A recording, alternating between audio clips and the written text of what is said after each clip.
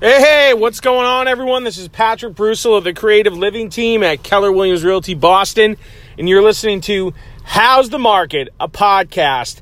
And today we're going to talk about one of the most practical tips when you're out there looking at homes, going to open houses. And I have my wife's here with me. I'll let her introduce herself. Hi, Melissa Lee from DC Law.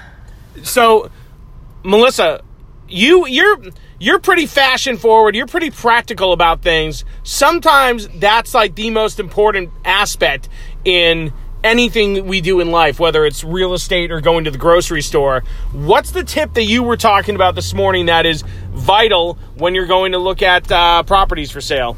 Well, my take is that fashion and practicality don't always align, and when you're trying to go to open houses, hoping you're going to get your offer accepted, you want to make the best impression that you can, but at the same time, you have a job to do. We're in a buyer beware jurisdiction, meaning you have to do your homework up front, and the open house sometimes is one of your only chances to ascertain the condition of the home.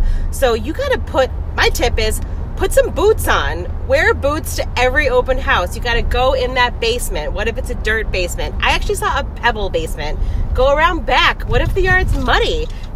Go around back to look at the roof, the gutters, the backyard. You got to do your job.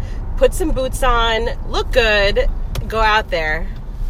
That's a real pro tip. It's sage advice. She also used the word ascertain. You can tell she's much smarter than I am.